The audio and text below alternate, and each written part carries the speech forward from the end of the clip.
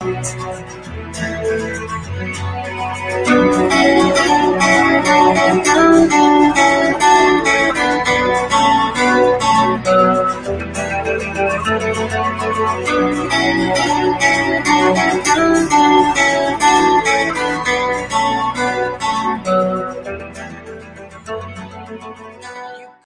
from now, some of them may look back and ask themselves whether they've made the right choice, whether they've made the most of the opportunities they've been given. Together, we have the same mission. Over the course of your life, you will find that things are not always fair. You will find that things happen to you that you do not deserve and that are not always warranted. But you have to put your head down and fight, fight, fight. Never, ever, ever give up. Don't give in, don't back down, and never stop doing what you know is right. Nothing worth doing ever, ever, ever came easy. And the more righteous your fight, the more opposition that you will face. In your hearts are inscribed the values of service, sacrifice, and devotion. Now you must go forth into the world and turn your hopes and dreams into action. America has always been the land of dreams because America is a nation of true believers. When the Pilgrims landed at Plymouth, they prayed. When the founders wrote the Declaration of Independence, they invoked our Creator 4 times. Because in America, we don't worship government, we worship God. It is why our currency proudly declares, "In God we trust." And it's why we proudly proclaim that we are one nation under God. The story of America is the story of an adventure that began with deep faith, big dreams, and humble beginnings. The next generation of American leaders never, ever give up. There'll be times in your life you'll want to quit. Never quit. Never stop fighting for what you believe in and for the people who care about you. Carry yourself with dignity and pride. Demand the best from yourself. The more people tell you it's not possible, that it can't be done, the more you should be absolutely determined to prove them wrong. Treat the word impossible as nothing more than motivation. Relish the opportunity to be an outsider. The more that a broken system tells you that you're wrong, the more certain you should be that you must keep pushing ahead. You must keep pushing forward. And always have the courage to be yourself. America is better when people put their faith into action. Pray to God and follow His teachings. Today, each of you begins a new chapter as well. When your story goes from here, it will be defined by your vision, your perseverance, and your grit. You will build a future where we have the courage to chase our dreams no matter what the cynics and the doubters have to say. You will have the confidence to speak the hopes in your hearts and to express the love that stirs your souls. As long as you have pride in your beliefs, courage in your convictions, and faith in God, then you will not fail. As long as America remains true to its values, loyal to its citizens, and devoted to its Creator, then our best days are yet to come.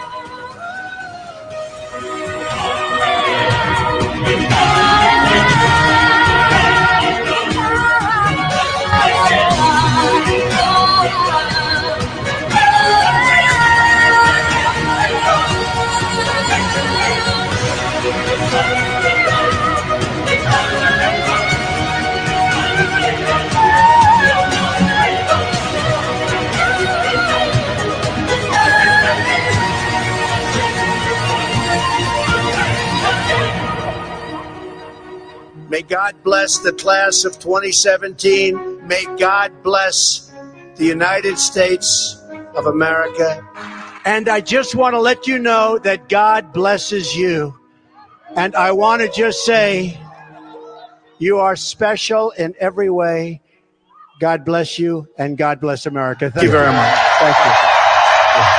God bless America. Exactly. Welcome, everyone, to the Tori Says Show. So today is October 4th. Pretty hot for a first Monday, isn't it? It's super hot. So hot that we're on fire. We are so on fire. So I had a couple conversations with people, and actually a very good friend of mine who always gives me good advice, gives me a lot of crap too, and says, Tori, why are you going scorched earth? Fight one battle at a time at the courts. And I said, what are you talking about? So let me make this clear. When we started filing those federal lawsuits about the masks, it wasn't just about the masks.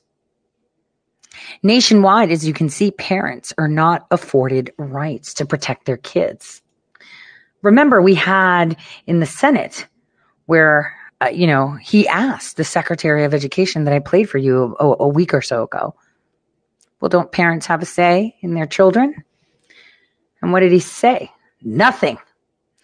He skirted that. And now in some states, I think it's New York, they've started not handing over babies if the parents aren't vaccinated, sending letters in the state of Illinois to parents that have homeschool children to say, we're concerned about the health and safety of your child, considering that you are not vaccinated. If you are, please ignore this message. If you are not, or not, please ignore this message. Please respond to this with proof of vaccination. The whole point here is, can we represent our kids? And that is a very big deal. In my case, I can't lose. I can get a lawyer if I need to. But what I need to do is segue it the right way. Segue it the right way so we have a win for the parents, not just for my kid. It's not just about my kid. My kid's old enough and she's got a big mouth, so she can actually stand up for herself. But what about the children that are 5, 6, 7, 0, 10, 11, where they really don't have a voice? They're not considered children that can say what they can or cannot do. That is the question. The fact that there is such disgusting case law out there saying that parents cannot represent their kids is a very, very, very big deal.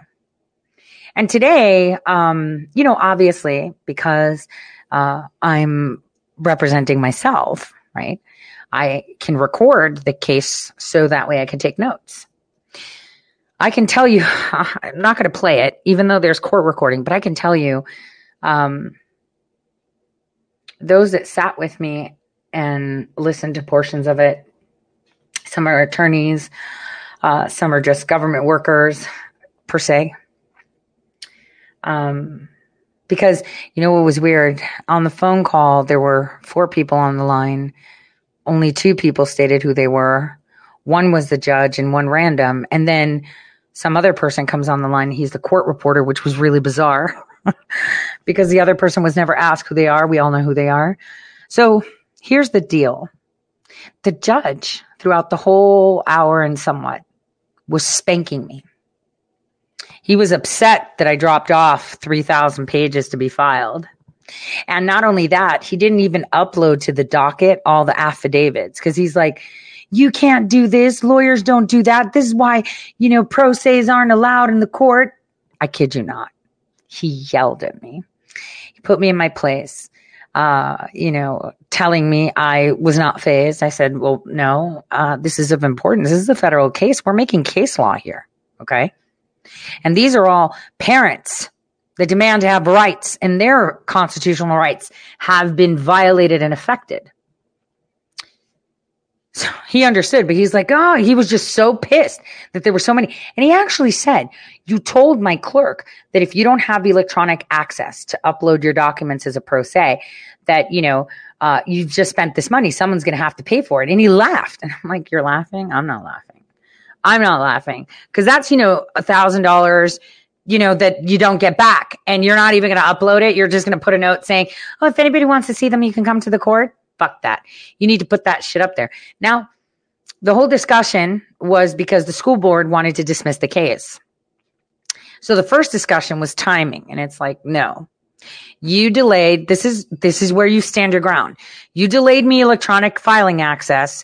I was away. I came the next day. But if we want to do it like that, I can only get mail. Well, then his question was, you have 3 different emails. You have one for Pacer, one that you communicate with my clerk, and one on the documents. I'm like, yeah, I'm not going to put my private email address where everyone's just going to pull it. I'm going to have an email address where it's correspondence, right? The one that I talk to your clerk is that. My Pacer, it's my work one. It's a ToriSays.com one. So obviously, since I already have Pacer, why not give me access to that? It makes no sense. So he was really, really upset, of that. We need consent. He was just upset. Because he felt, and he kept reinforcing how lawyers, And I said, I'm sorry. I'm sorry you feel that way. Because the First Amendment says that I can redress my grievances, and this is the people's court. Nowhere does it have a stipulation that I should be of a certain wealth or that I have to have a Juris Doctorate and be a practicing attorney in order to redress my grievances. Nowhere. He's like, I'm not saying you can't, right? Represent yourself. He was walking back a few things. He seems like a nice judge. But all he did was scold me. He was giving guidance, but in a scolding way. But it's okay. I'm fine with that because here's what happened. The lawyers, there were 4 lawyers to this case. Only one turned up because they were sure it was going to get thrown out. Now he has to go back to his firm and say, yeah, we can't throw it out. Because the mistake they made in their motion to dismiss was that it was not clear that I'm representing myself and my child, right? And that's the key. It's me and my child. We're both affected. Contact tracing affects the parents too. This is why all the other cases are going to be amending theirs too. Contact tracing affects the parent too. Because if your child gets isolated, right, that means your family's data is on now with the health department. And they have now involuntarily compelled you to take part of a healthcare system.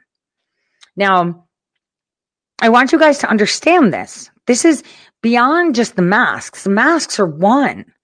When I said, okay, I'm going to do this fight, not because it's going to affect my kid. Seriously? It's because there aren't a lot of parents out there that can do this. When you're going to want a lawyer, no one's going to represent you. Why? Because it's like, no. So they're not going to do it. So today during the discussion, after being spanked and him yelling at me, I said, parents are outraged nationwide. Parents should have the right to represent their kid. This is appalling. He goes, oh, I understand the feelings. And he's like, and I was like, listen, we're not going to debate the science because everybody has their own truth. We need to stick to the law. And the law says I can't be compelled to participate in a healthcare system. It also clearly states that if it affects me directly or indirectly, you're still compelling me. It's still against my constitution. I mean, right now, these are unprecedented times. So yes, the whole nation is up in arms because when has it been that we have people in elected office and then the nice lawyers that are representing the school board violating constitutional rights as if it's null and void because they said so with whatever power they have. And, it was quite funny because there were points that I was laughing. But the bottom line is right now, these lawyers have to come back and respond to my amended complaint to explain how the Constitution doesn't apply because there's no other out. There is no other out. The mask is what they use to determine the contact tracing. If your kid's not wearing a mask, right? It'll be quarantined. Your whole family will have to go with because it didn't wear a mask, right? So they're all linked together. Goes back down then to the vaccines, all right? So this is what's very important. And all the states are looking. And I even told the judge, I said, you dismissing my TRO was cited in a case in Louisiana and also cited in some random person's case. I think it was in New Mexico. It wasn't one of our people. So it's like, so everybody's watching. So of course they're going to respond with evidence of having their rights violated because we're making case law here. That's going to be used in other states like it already has. So I was very assertive. I was chatting while I was on with a bunch of people. It was quite hilarious, the whole scenario, right? I was just, the only thing I was expecting was for him to be like, hussy. No, his assistant called me a hussy. He even said, well, you might be brighter than me. And I'm like, what? And then he was saying, you're talking something over me that I'm not over him, but it's like, whatever. He was just, it was bizarre, but here's what happened. They are going to be filing a response to my amended complaint within the next 14 days. After that, I have 14 days to respond to that. And then after that, they get 7 days to respond to that. So that's where it's going right now. And what else? He's going to give me access. And he was like, if you upload, and it's like, you know what the first thing I'm going to upload is? The stuff that should have been scanned by the clerk. I just spent money and gave it to him. That shit should be part of the record. And I don't care who you think you are, but the bottom line is the rules of the court are the rules of the court. Rules of the court are the rules of the court. You know what would be funny? If someone from another state, maybe a couple people called the court and said, I want to look at the documents that aren't on there. Why aren't they on there? It's illegal. Why aren't they on PACER? I want to be able to see the case. I want to see them all. And if they're like, oh, they're here for viewing. Yeah, I'm in another state. Doesn't work. Upload them. That's against the law. Like, this isn't the rules of the court are the rules of the court. So, if by any chance, tomorrow a few people from other states call to find out the status of the case and say, hey, why are their documents missing? We need to be able to see it. I guess that'll put a little bit of pressure that I'm sorry, your clerk has to do it. And I even told him, hey, you should have given me electronic filing access because then I wouldn't have to give him 3,000 pages and I wouldn't be out $1,000. That was the whole point. I was waiting for you to give me access.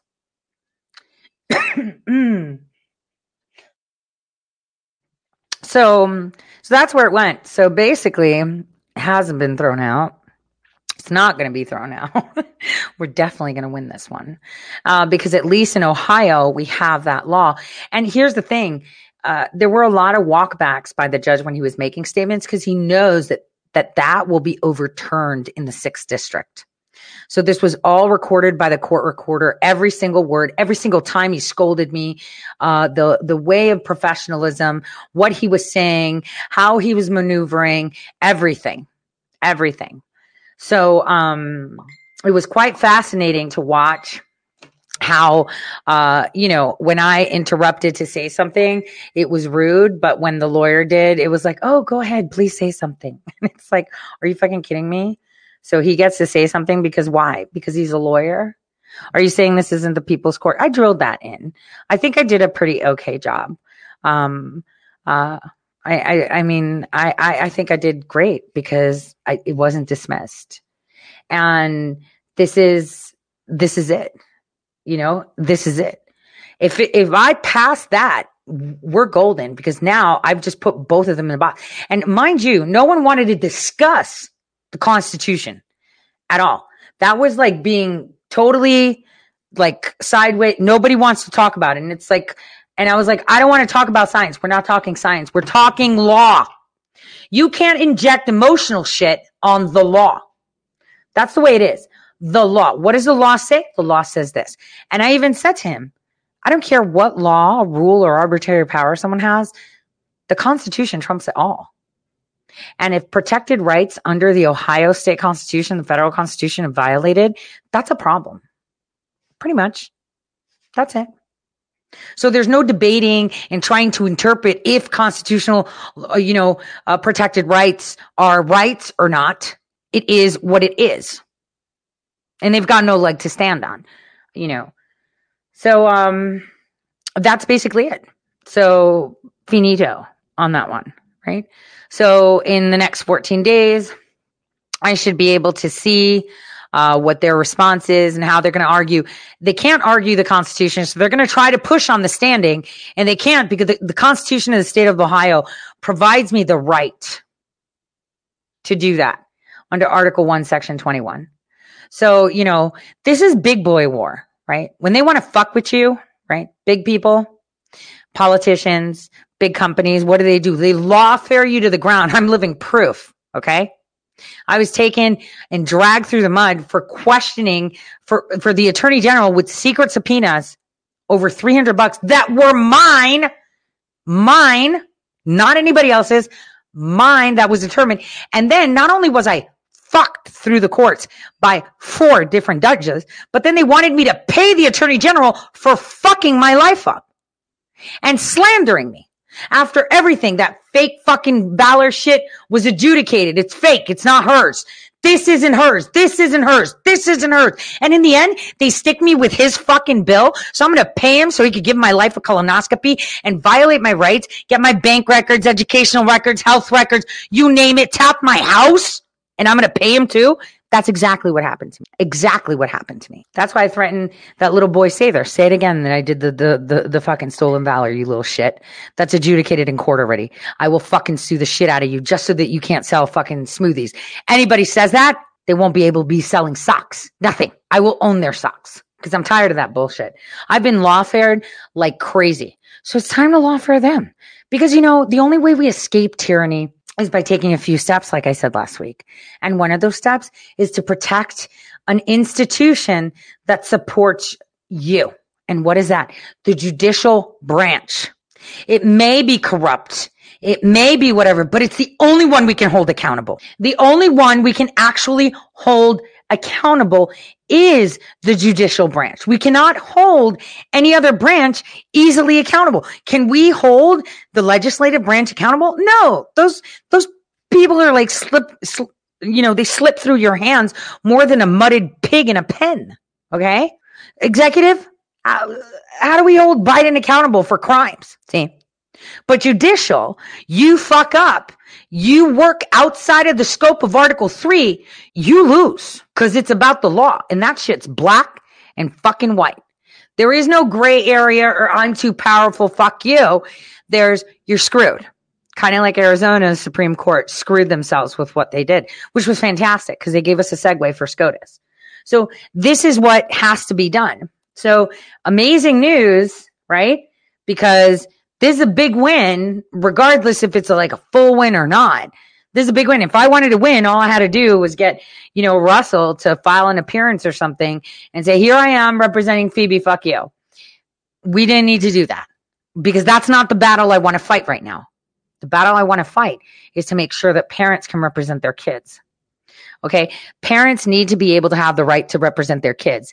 And I already know that if they come back with standing and I find myself in a really big pickle, which I doubt, I'll file a quick cross motion and say, hey, judge, you say that I can't represent her civil rights. That's fine. You appoint an attorney, not an ad litem. You, the court, pay for a fucking lawyer so my kid can have civil liberties. Or else you're telling me because I'm poor, my kid has no civil liberties. You see how that works?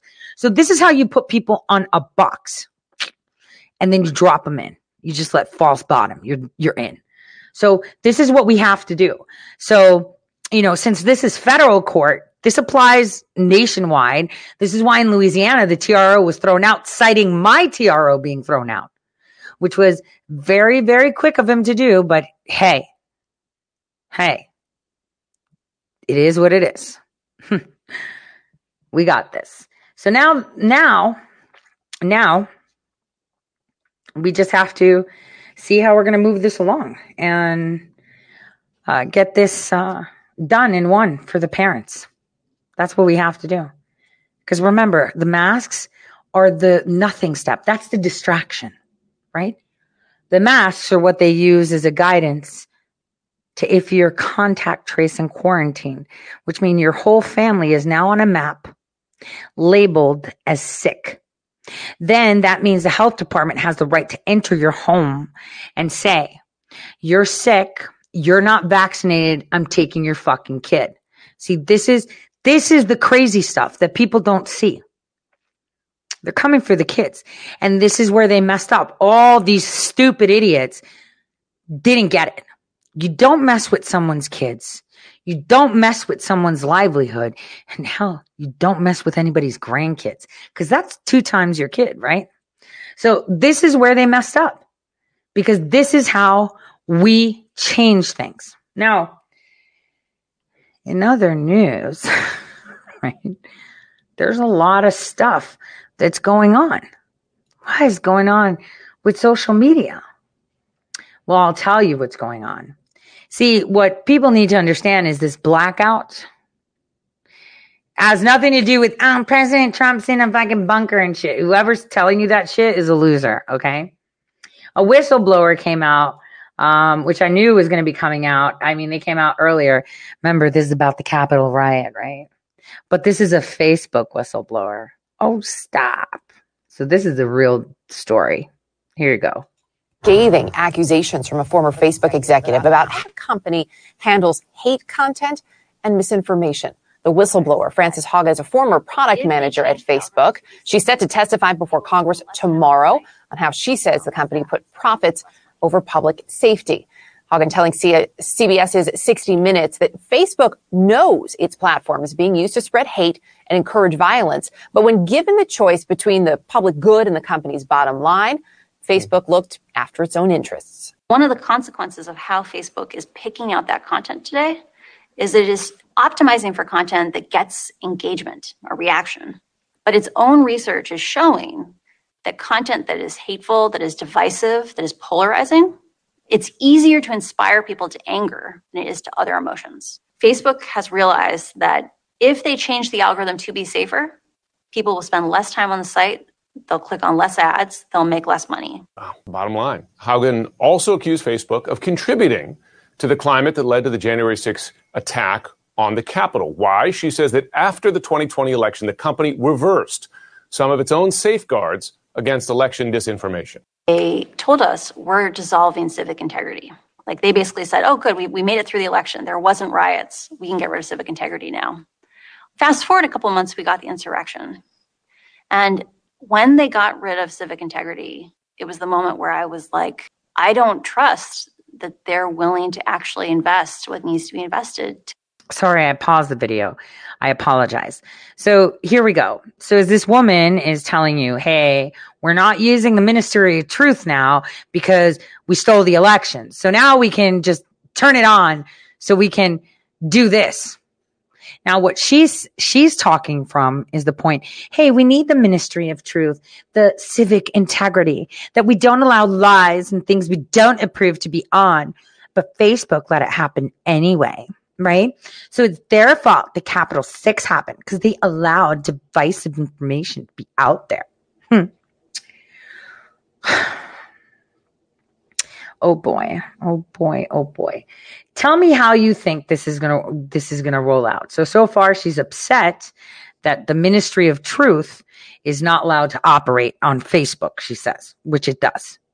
So if the Ministry of Truth is not allowed to operate on Facebook and she's upset and she's being embraced by CNN and 60 Minutes, what's going on here? I want you to think of it. I want you to think, what is going on here? Just take a think while you listen to her. To keep Facebook from being dangerous. As soon as the election was over, they turned them back off, or they changed the settings back to what they were before to prioritize growth over safety.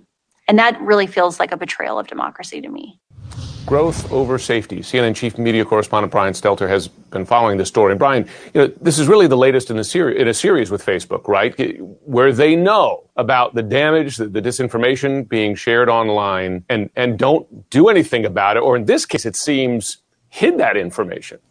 And that's why there are so many comparisons this morning to big tobacco, to decades ago when big tobacco companies were revealed to have known their products were addictive and deadly. Now, of course, Facebook rejects those comparisons, but they're going to keep coming up because the whistleblower is testifying before a Senate subcommittee tomorrow. So she will be speaking out on Capitol Hill, and she's already lined up a chance to testify in the United Kingdom as well. So what we have in this situation is an insider saying what so many of Facebook's outside critics have been saying for years. Now you have someone who was on the inside, who was working as a product manager, working on misinformation, trying to combat Facebook's problems. She came to conclude that Facebook was not going to do so, that the situation was getting worse. And as you see on screen there, her lawyers have filed 8 complaints, at least 8 complaints with the SEC. Of course, the government agency that regulates the financial markets. So what she is charging is that what Facebook says in public is a lie compared to what she knows in private.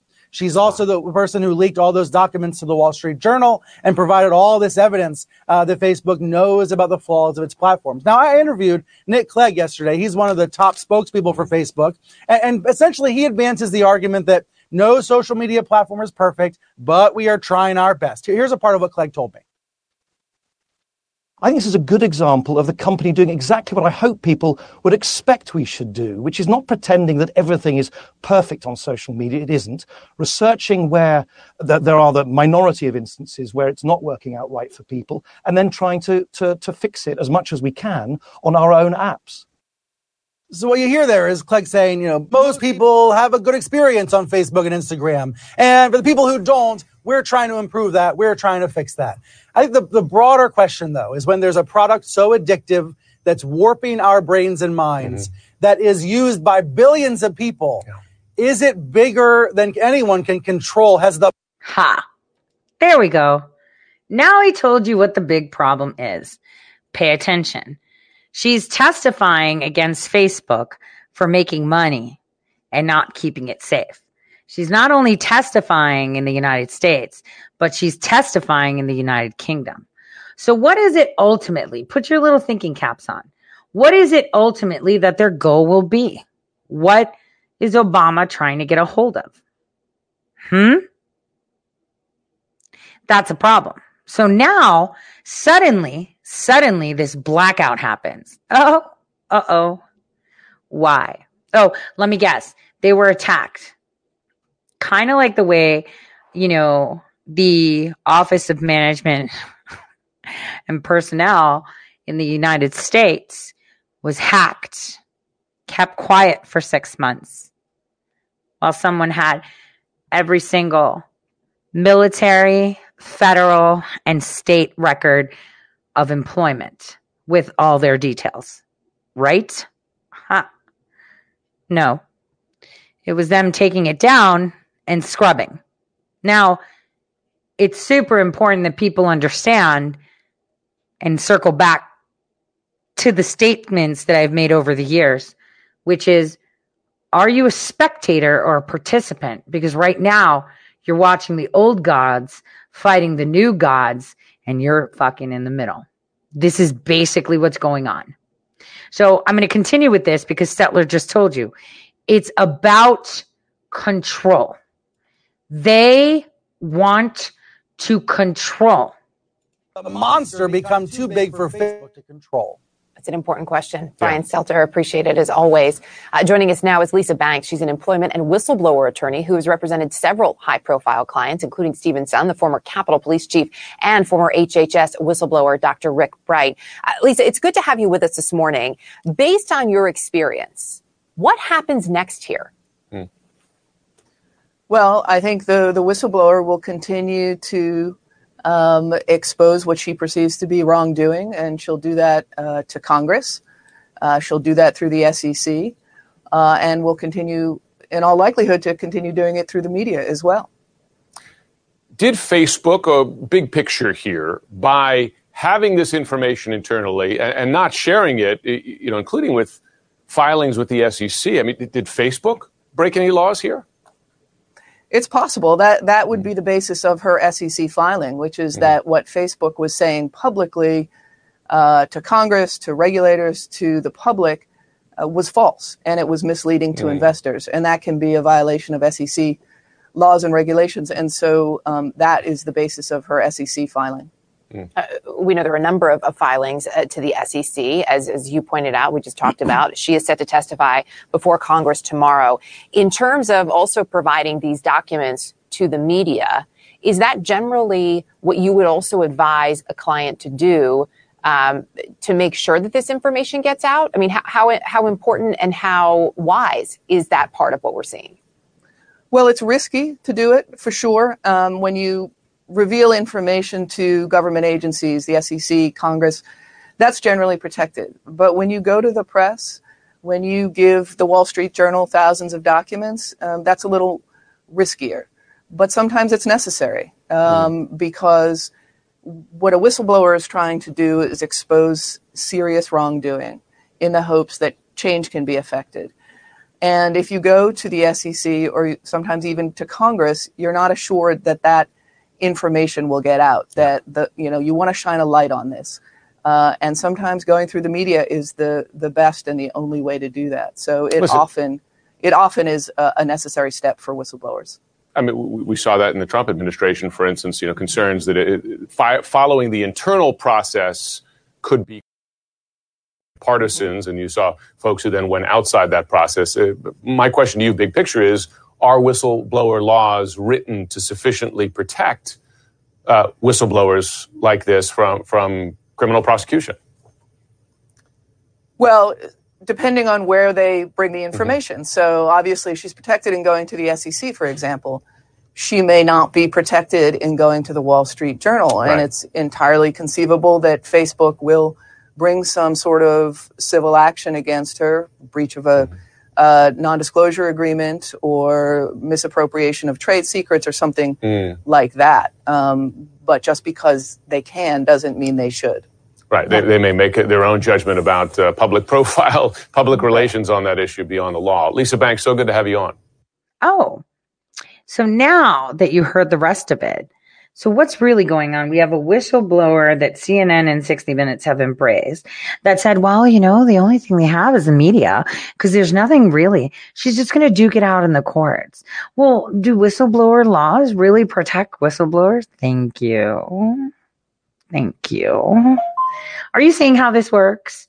Do you see how this works? Because that whistleblower seems to be protected, not fired. Why? Infiltration versus invasion. So let's take a look at real whistleblowers with stuff that we actually care about right now. We already know the problems with Facebook, but they're upset that they're not quashing free speech. So they need someone to take care of it because we need free speech to be quashed. Ooh, you just messed up. Keith, pre-order now at AmericanMuckraker.com. The actual virus, so your antibodies are probably better at that point than the vaccination. Nick Carl is an experienced biochemist at Pfizer with a history of working in the pharmaceutical industry. Nick admits to our undercover journalist that those who've had COVID have stronger immunity than those who've received the Pfizer COVID vaccine. When somebody is naturally immune, like they got COVID, they probably have better, like not better, but more antibodies against the virus. Because what the vaccine is like I said, that protein that's just on the outside. So it's just one antibody against one specific part of the virus. When you actually get the virus, you're going to start producing antibodies against like multiple pieces of virus. And not only just like that outside portion, like the inside portion and the actual virus. So your antibodies are probably better at that point than the vaccination. But don't take his word for it. 2 other Pfizer scientists echo the same sentiment. So I'm well protected, like as much as the vaccine? Probably more. How so? Like how much more? You're protected most likely for longer, since it was a natural response. We're like bred and taught to be like vaccine is safer than actually getting COVID. You cannot like talk about this in public. If you have antibodies built up, like you should be able to prove that you have those built up. I mean, I still feel like I work for like an evil corporation. They're trying to keep track of everyone that's been vaccinated versus the census of how many people are actually reported. Basically, our organization is run on COVID money now. You don't talk about anything that can possibly implicate you or like big pharma. Even if you shut the door to the office, it's kind of like, who's listening? I specifically have like, oh god, I signed NDAs against this. The government doesn't want to show that the darn vaccine is full of shit. It needs to be a registry of the people who aren't vaccinated. That's sounding very mean. I'm going to go door to door and stab everyone. Oh, it's just your booster shot. Don't get vaccinated. I didn't tell you that. She didn't want to take it because of her religious beliefs. She was coerced into taking it. They are not reported because they want to show it on the map. Oh god, I signed NDAs against this. So your antibodies are probably better at that rate than the vaccination. You're not wearing a wire, right? Our next installment in the series exposing Big Pharma will feature multiple releases inside one of the nation's largest COVID vaccine manufacturers, Pfizer. The series features not one, not two, but three scientists within Pfizer talking to one of our undercover journalists, making stunning admissions about the COVID vaccine and the culture inside of Pfizer. Like, we're like bred and taught to be like vaccine is safer than actually getting COVID. And that's like honestly, we have to do so many seminars on this. Like, you have no idea. Like, we have to like sit there for hours and hours and listen to like be like, you cannot like talk about this like in public. You know, logically though, like if you have antibodies built up, like you should be able to prove that you have those built up. Like, and just be like, I don't know, maybe potentially that doesn't seem that crazy. I had COVID and I have monster immunity after 8 months, so I just got checked last month for antibodies. I mean, that's no worries. Same thing with my brother. So should I get the vaccine? Wait. So when? If your immunity starts to wane, then get vaccinated. So I'm well protected? Like as much as the vaccine? Probably more. How so? Like how much more? I mean, so when we came out with, let's see.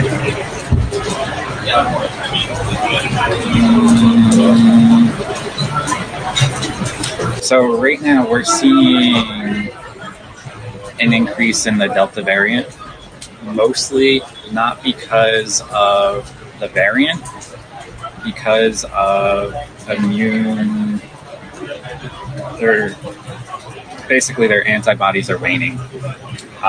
So they're still protected, but not at that 95% efficacy.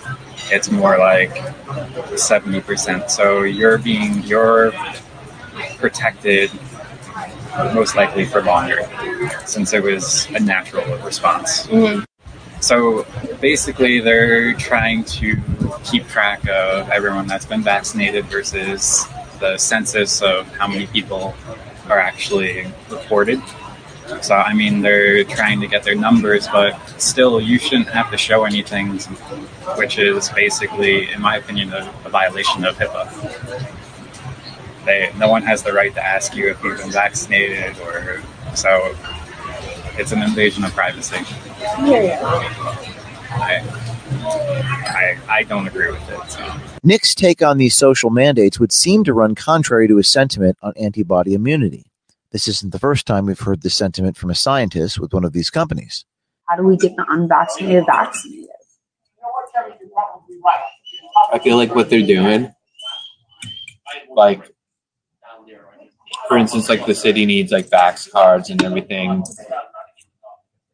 It's just like about making it so inconvenient for like unvaccinated people to the point where they're just like, okay, you know? What do you mean? Like if you are restricting people that are unvaccinated from doing anything, and then like vaccinated people are allowed to do anything they want, eventually they're just going to be like, let me just get vaccinated. I mean, you have multiple companies that were basically given a crap ton of money to produce vaccines, and they're pushing them. So what happens to the monoclonal antibody treatments? Push to the side. Why? Money. It's disgusting. You're not wearing a wire, right? You want to check? I mean, I still feel like I work for like an evil corporation because it comes down to profits in the end. And I mean, I'm there to help people, not to make millions and millions of dollars. So I mean, that's the moral dilemma. Billions and billions? I'm trying to be nice. No, Yes, I hear you. I hear you. I do. I mean, I'll still give you a hard time about it. Basically, our organization is run on COVID money now. How so? Like, it netted like over 15 billion last year. Chris Croce is a senior associate scientist with Pfizer. He goes on to explain a test that is currently taking place at Pfizer, not to determine the effectiveness, but to see if it is leading to heart attacks. I'm glad you didn't get any myocarditis. Because that's a concern, right? Yeah. More so for younger people. Why? That's what we're looking into right now. Oh, cool. We're we just sent like 3,000 patient samples to get tested for like elevated troponin levels. To see if it's vaccine based or so. What's it look like? I don't know. We just sent that over this past week, and the last batch will be sent over next week. All external testing. We'll see. Hopefully it's good. Because I mean, if not, then my opinion, that might pull something from the market. If the scientists believe that the antibody works more effectively than the vaccines, it begs the question, what's with all the federal mandates, regardless of what the data says? There's ears and eyes everywhere. What do you mean? At Pfizer, like in the building. So it's kind of just like, you don't talk about anything that can possibly implicate you or like big pharma. Even if you shut the door to the office, it's kind of like, who's listening? These expressed views run contrary to the current public policy affecting millions of people. If you're on the inside of the pharmaceutical company, contact us at VeritasTips@protonmail.com and stay tuned. We have a hidden camera footage of executives at Pfizer. Code yellow. Code yellow, I don't know what that means. Code yellow. Code yellow? Oh, dear. Is she upset that the media, now they have codes for media when they get called? Oh, my gosh. It's crimes against humanity, you guys. This was all orchestrated to enslave us. It has nothing to do to get you better. I mean, the whole mask mandates in school and the stupid plexiglass. I was returning an alarm system my daughter sent me to pick up at Best Buy, right? Yesterday. And when I walked in to exchange, because, when it was updating, I unplugged it. So yeah, that was done. So I went to exchange it and said, yeah, it's not working. But when I walked in, there's this guy standing at a booth with a plexiglass and a mask. And I'm like, hey, does that make you feel safe? And I just kept on walking. It's like, it's ridiculous, right? The little plexiglass squares, it's all to keep us distanced from each other, to make the threat real, right? Oh, it's real. Look, everyone's dying. Well, so many people are dying, but the healthcare companies are fine with firing, more than 30% of their staff, right? For not getting the vaccine. Totally makes sense. We're in the need of nurses and doctors, but we're going to fire most of them because, we're in a pandemic. Stop it. It was all intended to control, and you could see it because they were coming for the kids. So I just shared something on Telegram. I'm going to share it with you guys right now on the screen. Justice Department. The Justice Department immediate release, citing an increase in harassment, intimidation, and threats of violence against school board members, teachers, workers in our nation's public schools today. Attorney General Merrick Garland directed the FBI and U.S. Attorney's offices to meet in the next 30 days with federal, state, tribal, territorial, and local law enforcement leaders to discuss strategies for addressing this disturbing trend. They haven't seen shit yet. These sessions will be open, dedicated lines of communications for threat reporting, assessment, and response by law enforcement. Threats against public servants are not only illegal, they run counter to our nation's core values. Counter to your nation's core values is violating constitutional rights. Counter to our nation's core values is forcing them to be ashamed of their skin color. Those who dedicate their time and energy to ensuring that our children receive a proper education in a safe environment deserve to be able to do their work without fear for their safety. Well, then they should go the fuck home. And maybe they should just do their job. Their job is to teach. Their job is not to educate children on how they need the vaccine. It's not their job to educate children on how, because they're white, right, they should repent and kiss the feet of those that are not white. Are you kidding? Next. According to the Attorney General's memorandum, the Justice Department will launch a series of additional efforts in the coming days designed to address the rise in criminal conduct directed. Hold on. Let me pull it up. I didn't even pull it up for you guys. Damn it. Directed towards school personnel. Those efforts are expected to include the creation of a task force. So we're paying for this, consisting of representatives from the department's criminal division, national security division, civil rights division, the Executive Office for U.S. Attorneys, the FBI, the Community Relations Service, and Office of Justice Program to determine how federal enforcement tools can be used to prosecute these crimes and ways to assist state, tribal, territorial, and local law enforcement where threats of violence may not constitute federal crimes. The Justice Department will also create a specialized training and guidance for local school boards and school administrators. This training will help school board members and other potential victims understand the type of behavior that constitutes threat, how to report threatening conduct to the appropriate law enforcement agencies, and how to capture and preserve evidence of threatening conduct to aid in the investigation and prosecution of these crimes. Threats of violence against school board members, officials, and workers in our nation's public schools can be reported by the public to the FBI's National Threat Operations Center via its national tip line and online through FBI website. To ensure that threats are communicated to the appropriate authorities, the NTOC will direct credible threats to FBI field offices for coordination with the U.S. Attorney's Office and law enforcement partners as appropriate. Reporting threats of violence through NTOC will help the federal government identify increased threats in specific jurisdictions, as well as coordinated widespread efforts to intimidate educators and education workers. Now, what is that telling us? So the FBI is pretty much claiming that you have no rights to defend your kids. If they feel threatened, have you ever heard someone feel threatened on the phone? Here's me. Every time I travel, only on the way back, my debit card doesn't work. So I need to get water right before I get on the plane to come home. And just then my card decides it's not going to work. It's declined. I call my bank and I'm like, damn it. Every single time I travel, you guys are constantly blocking my card only when I'm on the way home. Never while I'm traveling and going wherever, only when I'm going home. What the fuck? I feel threatened. I'm going to discontinue this call. You see where I'm going with this? So now we have to walk on eggshells while they violate our rights and tell us that they own our kids. For those of you that have your kids homeschooled, don't think this is going back, right? You're the first ones they're coming for. You're the first ones they're coming for because you're a smaller demographic in a school district. So you are the first ones they're coming for. Now, how do we deal with this? One step at a time.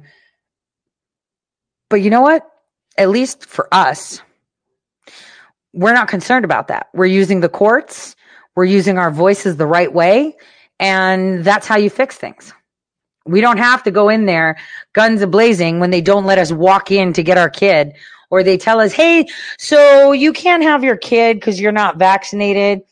Or it's a kind of a dangerous environment if your kid's here. So, those kind of things. Yeah. So our pens are our weapons. That's all we need. Now, let's circle back to Facebook. Okay. Let's circle back to Facebook. Now, Facebook is down because of whistleblower allegations. Do you think it's because of that whistleblower allegation or the ones that are coming from Project Veritas and everything else that's just about to go down this month? I mean, it's just a question. Just a question. What data is being scrubbed? Which one's being hacked? And what's being collected? And what new algorithms are now being deployed? Welcome back to Yahoo Finance Live. We are looking at an ugly day in the markets on this Monday, with the Dow now down more than 400 points. The NASDAQ, the biggest laggard on the day, down about 2.5% here as we see a rotation out of tech. And Jared, I know you've been watching the market action very closely here. Facebook just getting hit today, not just because of the tech sell-off, but because of the news that's been coming out, particularly around this whistleblower. Yes, and I'm going to add a third thing to that list, which is that Instagram and Facebook are suffering outages. As many as 20,000 people reported this on Down Detector. Anytime that happens, you'll see the stock take a small hit. But let's go to the Wi-Fi Interactive, because this is a big one. Facebook down over 5% doesn't happen that often. It's the biggest hit this stock has taken since late October of last year, so almost the worst day in 1 year. And I think the woes for tech in general today, and especially the mega caps, as you noted, a lot of these other stocks in the NASDAQ 100 are red or dark red. That's something to it. But the whistleblower commentary, somebody who comes forward and names themselves as a whistleblower, they put a face to that, suddenly the story gets ratcheted up in the national conscious. And I think there is something to be said for that story leading to the negative price action, or at least contributing to part of it that we're seeing today. In general, we're seeing a bad day for tech. So let's check in on the semiconductor space, seeing a lot of weakness there in NVIDIA, one of the leaders in that space. That stock is down 5%, Applied Materials down over 3%. And seeing something similar in software. We're seeing Adobe down 4%, Atlassian over 3.5%, CrowdStrike's that cybersecurity firm down 5%. So I've been tracking the weakness in not only semiconductors, but also software over the last week or two. That's when they started rolling over, and that's just continuing. And it kind of feeds into the bond market here. I'm going to go over to the 10-year T-note yield and just get an update on what's happening today. We saw it up as many as 3 basis points earlier. It's up 1 basis point now, but that usually lights a fire under the value stocks, energy and financials, and the stocks that take a backseat are those growth stocks. So a couple more screens here. I do want to check out the banking sector. And this is the energy, so we'll get to banking in a minute. Exxon is up more than 1%. By the way, crude oil, I'm looking at it. It is up 3% to the highest level that we've seen since 2014. I'll be doing a deep dive on the energy market at 2:30 p.m. today. And as promised, I do want to check out the banking sector before we go. So that has slipped. A lot of these stocks slipped into the red. JP Morgan down just slightly, but on this burst here, close to the open, it did record a record high, one of the few that I saw today. So interesting sector action. I will leave it to that. And you can see only energy and utilities now in the green at Kiko. Yeah, and speaking of energy, of course, that getting a bump from what we've heard from OPEC Plus, that they're going to be sticking to the agreement to pump out 400,000 barrels per day in November. Because, too many of those Biden stickers saying, I did that. So wait, there's more. Wait, we need to hear what the chief technical officer of Facebook had to say in regards to their outages. News on Facebook, Julia Boston. Facebook responding to the latest on the outages, saying in a tweet from CTO Mike Schrepfer, saying sincere apologies to everyone impacted by outages of Facebook-powered services right now. We are experiencing networking issues and teams are working as fast as possible to debug and restore as fast as possible. Facebook, Instagram, WhatsApp have been down for much of the day today. Now, the New York Times is reporting that Facebook has dispatched a small team to one of its California data centers to try to manually reset its servers in an attempt to fix the problem. So seems like Facebook is trying to address a very big issue at a day when there are a lot of other negative headlines about the company, guys. Julie, do we know if they have their own servers? Sorry, is that run by them, or is it outsourced to a Microsoft or Google or an Amazon? So Facebook does manage its own servers, and it is a big enough company that it's not uncommon for a company to be managing its own technical infrastructure like this. So I'm just going through the latest on this, and there have been a lot of questions about whether maybe this was the result of a hack. A number of people said that it's not. The CEO of Cloudflare tweeting saying that there didn't seem to be anything that was problematic from a hacking perspective, but that the problem was likely with the Facebook servers that were not letting people connect. So obviously a huge problem for Facebook, global outages for its 3 major platforms.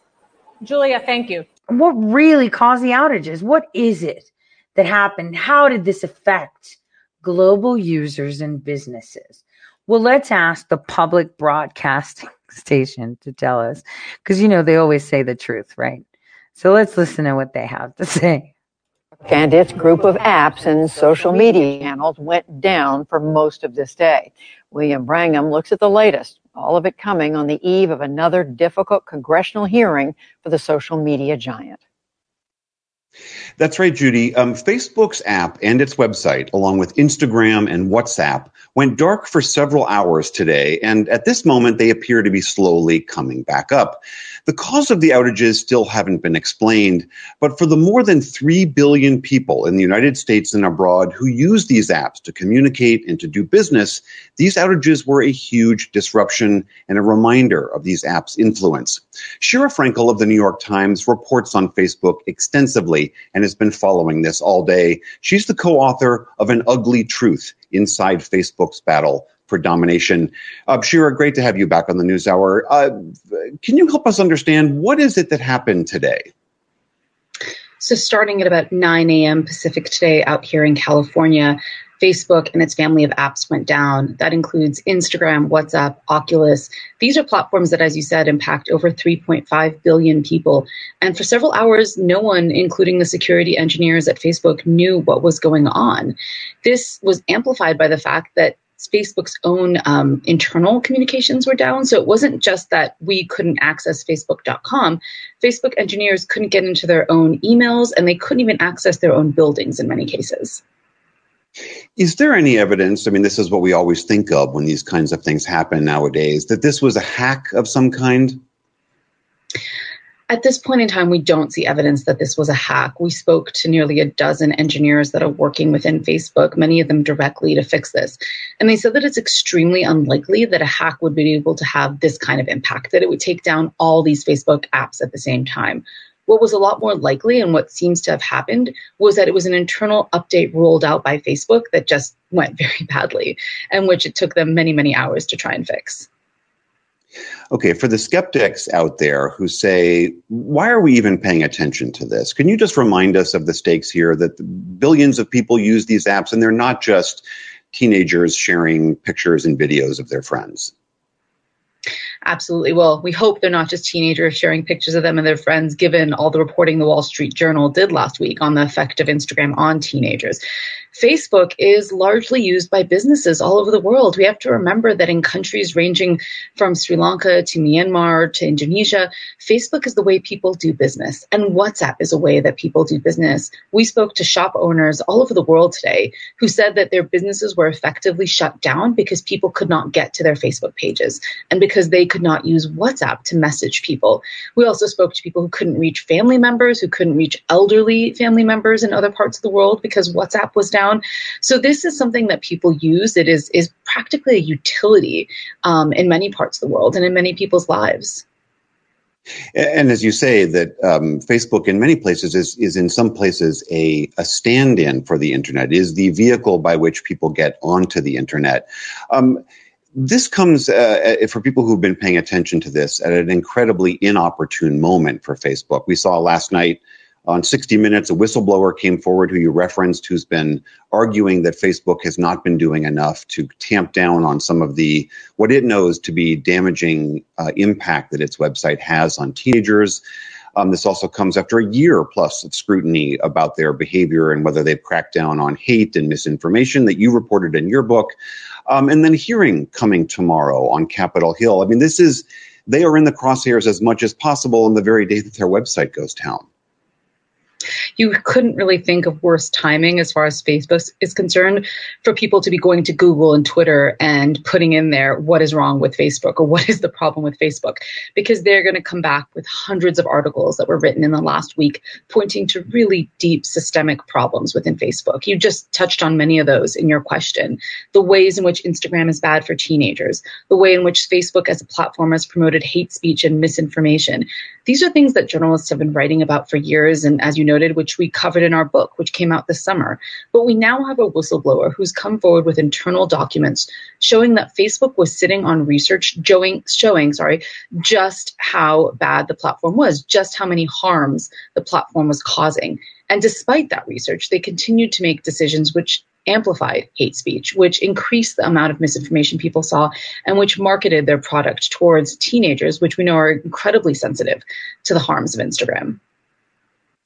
I know that this is not air traffic control. This is not missile defense. This is not a hospital. But as you said, there are plenty of examples in which Facebook is a vital ability for people to get onto the internet. But it is a little bit alarming, I think is fair to say, that something as simple as this glitch that you're describing that could be what happened here could take down such a central part of the internet. Absolutely. And I think it shows us the danger of Facebook having such a large role to play in the infrastructure of the internet. I mean, one thing I hadn't said before, which people should also consider, is that many people use Facebook to log into other apps. They use it to log into their smart home systems, like their smart TVs or even their smart thermostats. So when Facebook went down, people couldn't access basic things around their house. I mean, this is a mega internet company that touches on so many different aspects of your lives. And in some way, it takes Facebook going down in this really sort of catastrophic and immense way for people to understand just how many parts of their lives this company touches on. Indeed. Shira Frankel, always good to see you from the New York Times. Thank you very much for being here. Thank you so much for having me. New York Times, where we invent the news. So we're going to take a quick break, you guys. I will see you guys on the other side of this break.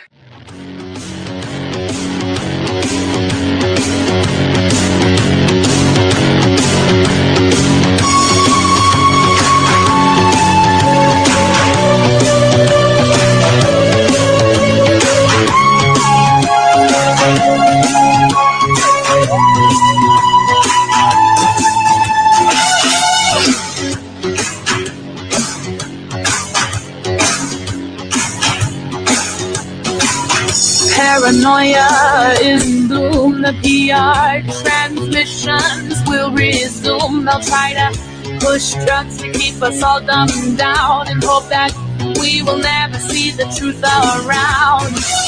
Another promise, another seed, another package lie to keep us trapped in greed. You see the green belt wrapped around our minds, and endless red tape to keep the truth confined.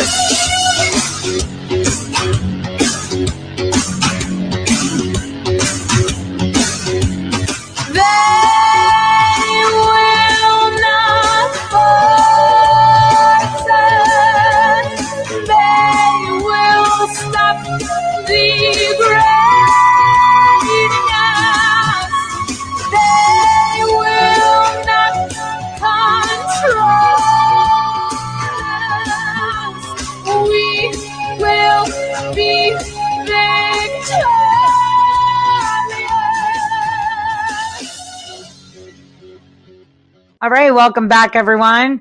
So it's Monday, isn't it? It's the first Monday of October.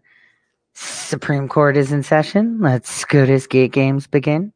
It's kind of incredible how things are coming up. So one thing I wanted to say is someone had shared, I think it was maybe 2 weeks ago, how they were on air and they were talking about the NABF over in Manhattan, Kansas, and how important it is. And suddenly you know, they had hijacked that show, and the show never aired it on their podcast version, but live it was there. So it was over a week ago that I made the suggestion, hey, maybe we should all hijack these talk shows and tell them truth bombs, you know, like what's really going on. If they're talking about vaccines, we talk about Project Veritas, right? Remember that combo? Remember that? Maybe we should all hijack the talk radios. It's kind of funny. That's really, really happening. Again, it's just a coincidence, of course. Let's just, right? That's what's up. We're the damn news. And what you're also seeing is that I was right. And I'm not saying it to gloat. Okay? I'm not saying it to gloat. I'm trying to point out when I went off on those America First audits, right? It was very important that I point out that it's controlled opposition, that their whole point was to dilute your message, dilute your efforts, right? And said they replicated the TTT roll call. They created it. Then they poached a lot of people from your state groups, the ones that had like a hard on to wear a title and tiara.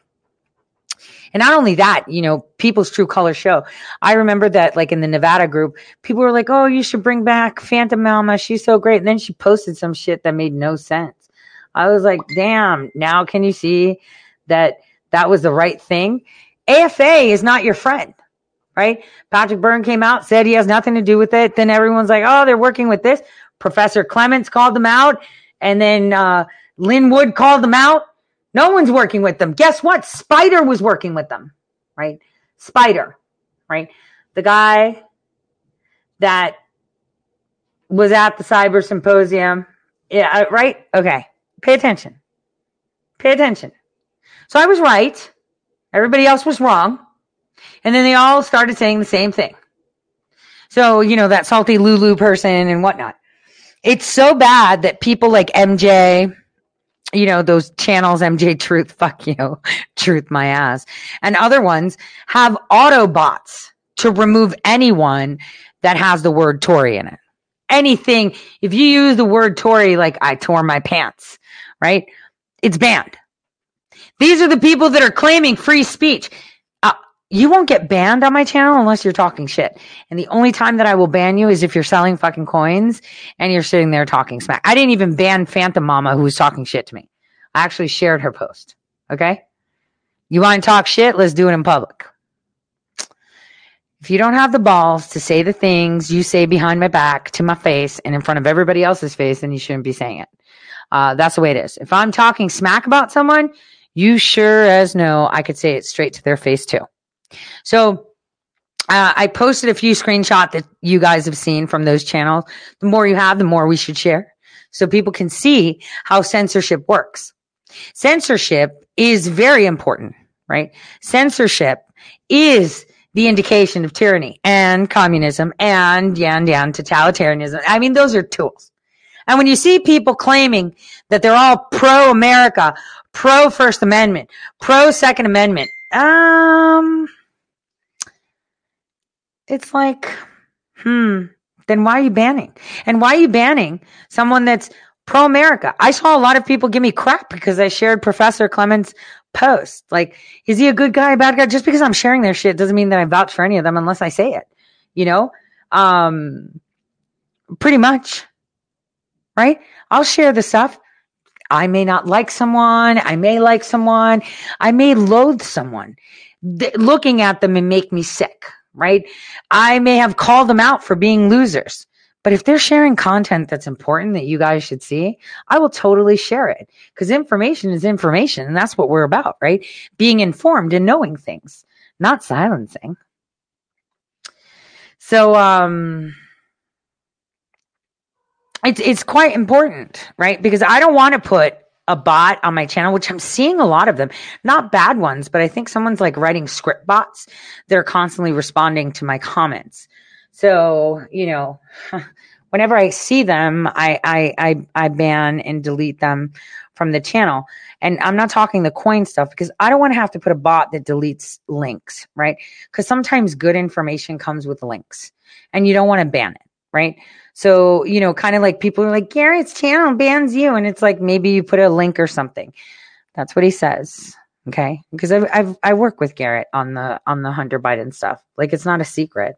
So it's like, whatever, it's just, I don't want to do that, but I just want to showcase how people work and how these people are not your friend.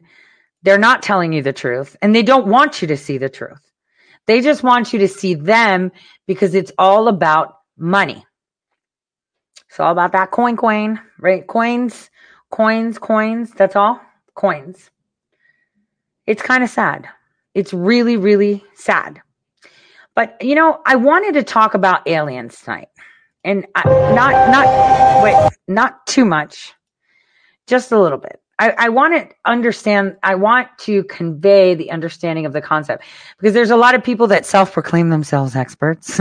Some people that claim that they have wives that are that tall. But, we need to dispel a few things, right? We need to understand the history of this. So Tucker did a great segment just a couple days ago on aliens. So we're going to start with that. House of Representatives just passed a defense bill, that will cost more than $770 billion.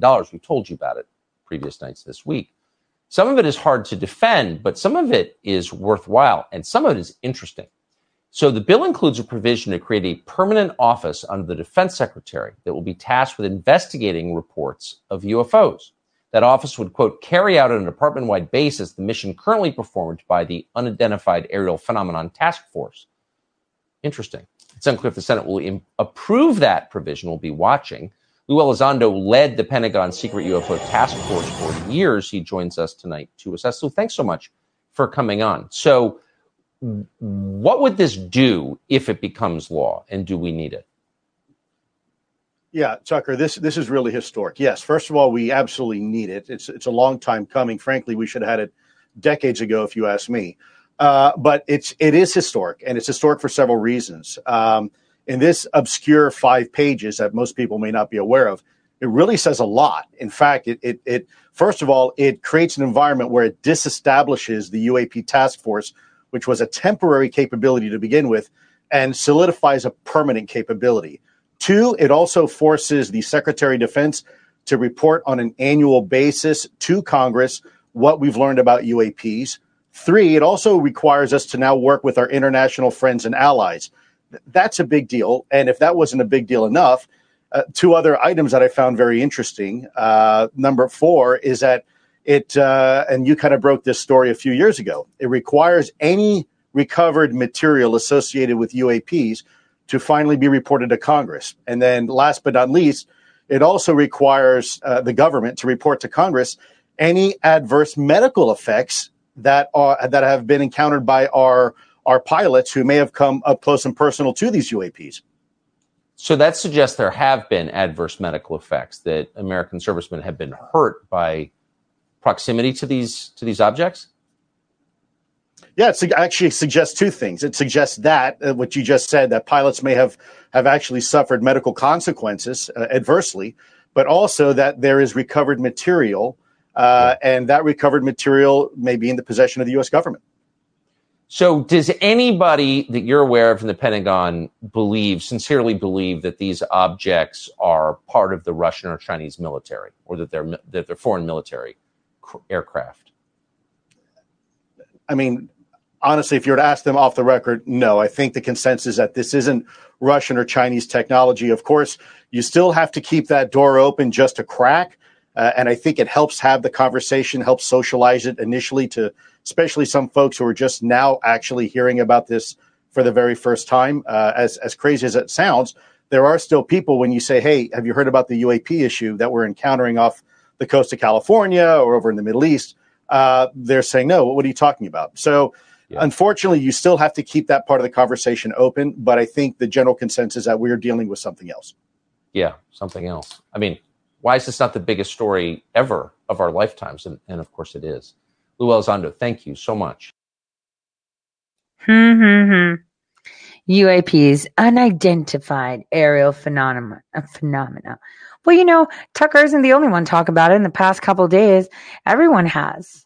Well, mainstream media too. Yep. Here. on the Today Show. This was in Australia. You guys should listen to this. I'm just saying, patterns, right? That's plagued humankind for centuries. Totally alone in the universe. Now a new series is exploring the truth behind the existence of extraterrestrial life, government cover-ups, and shocking eyewitness accounts of alien encounters.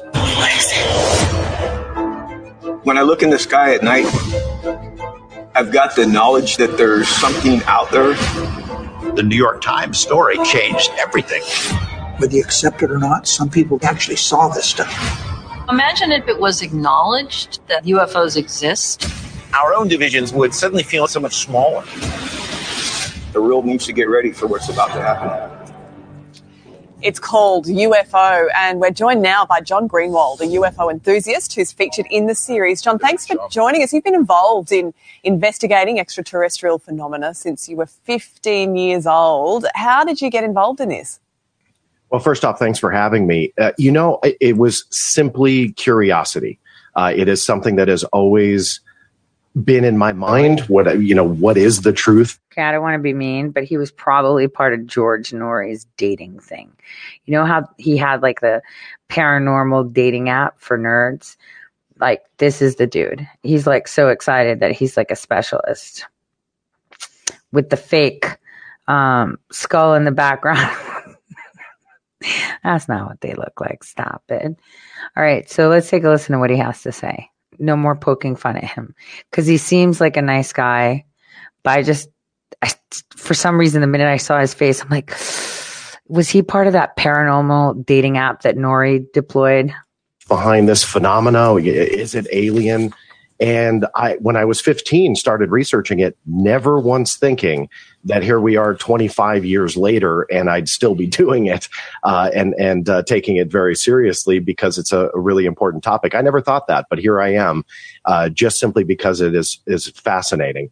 I wish I had an encounter of some kind, but curiosity is definitely my driving factor. Yeah, we can understand that. It is fascinating. In 2017, of course, there was that bombshell New York Times article, which really did change everything, revealing that the Pentagon had been secretly tracking UFOs for years after many more years of government denial. This was kind of an explosive revelation, wasn't it?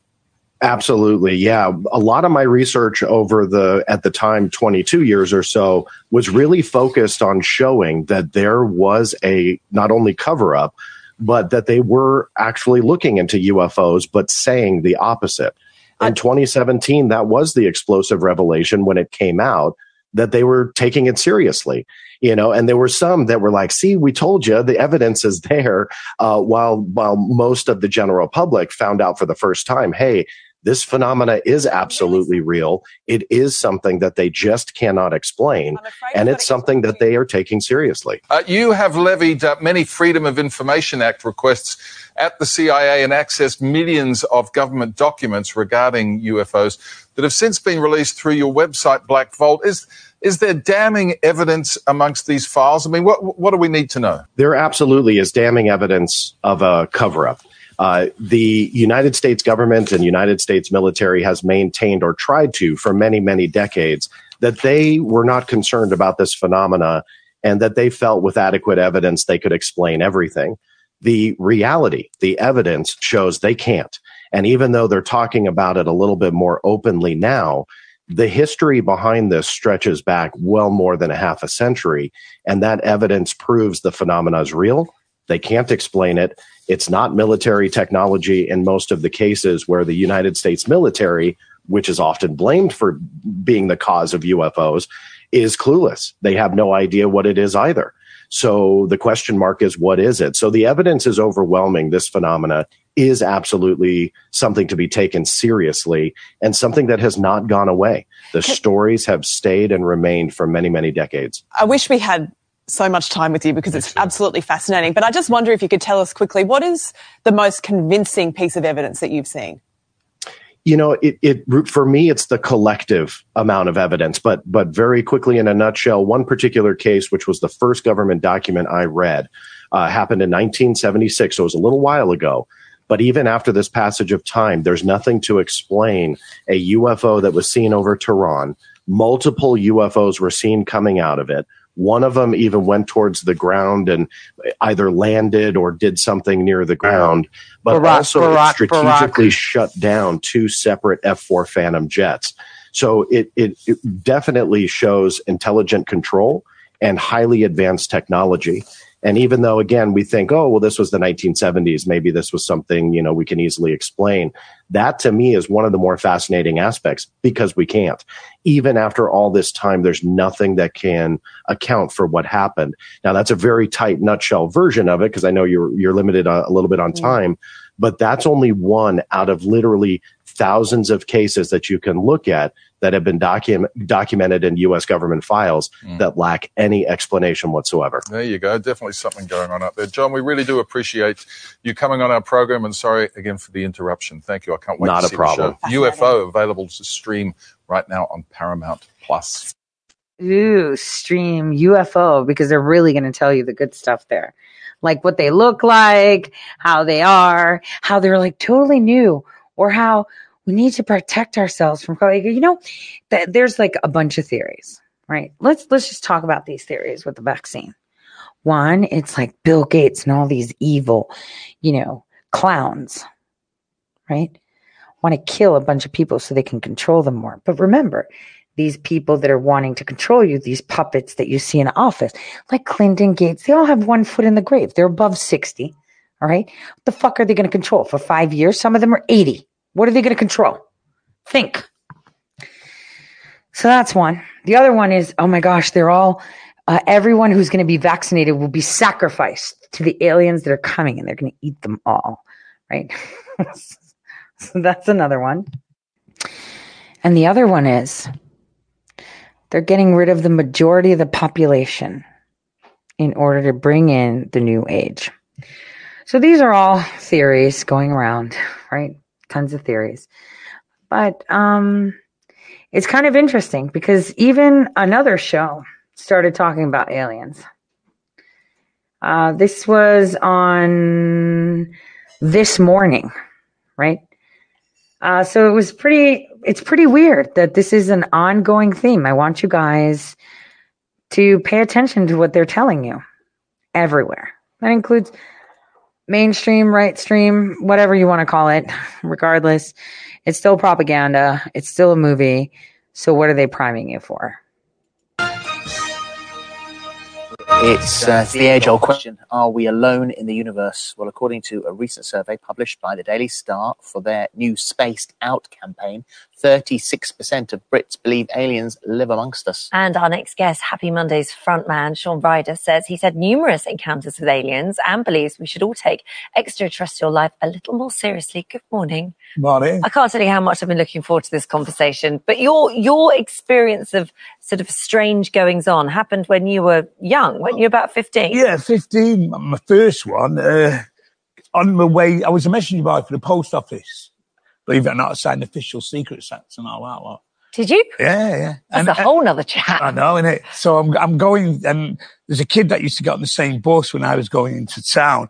He was a grammar school kid, and we were walking towards the bus stop. Don't know why we looked up, but we looked up, and then we just saw these things zigzagging about, which has now become the norm of the zigzag sort of thing, and it stays there, and it flashes, and it zigzags, and shoots off, and we watched that. And the other guy that you were with saw it as well? Oh, yeah, the kid saw it as well, yeah, the schoolboy. And you were how old? Well, I was 15. Right. Messenger boy, just started work as a messenger boy, and yeah. And what did you straight away Long go? before, all my encounters with hallucinogenics. I was going to say, because there's going to be people watching this and go, hang on a minute, we know what he was like back in the day, but you were 15, so you were way too young for all of that. I think the strongest thing I'd ever seen was Lebanese. Right, fine. So that's good. I'm glad we But you say you didn't go looking for them. They sought you out. Yeah. In my mind, once